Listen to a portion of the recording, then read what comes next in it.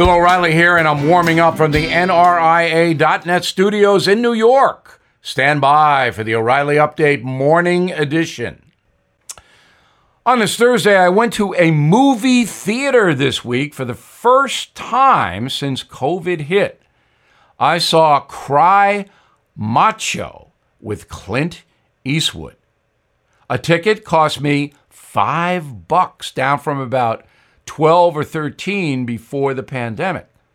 And I was able to social distance because I was the only person in the entire theater. The film industry is in trouble. The new James Bond movie will attract crowds when it opens next week, but that is a special event.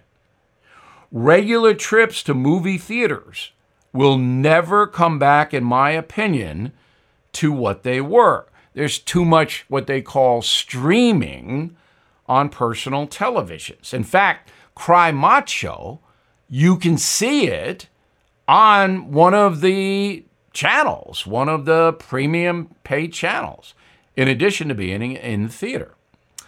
As for Clint Eastwood's movie, it is old school, kind of sweet. Mr. Eastwood is an amazing human being. He produced, directed, and starred in this film last year, that's when it was shot, at age 90. If you see Clint Eastwood in a restaurant, you order what he's ordering. Now this. Hey guys, it's Vivek Ramaswamy here, inviting you to listen to my podcast, Truth. We just relaunched it after the campaign, and we are already riding up the podcast charts. Here's why. I think that hard, in-depth conversations about the tough issues is the only way we're going to get this country back.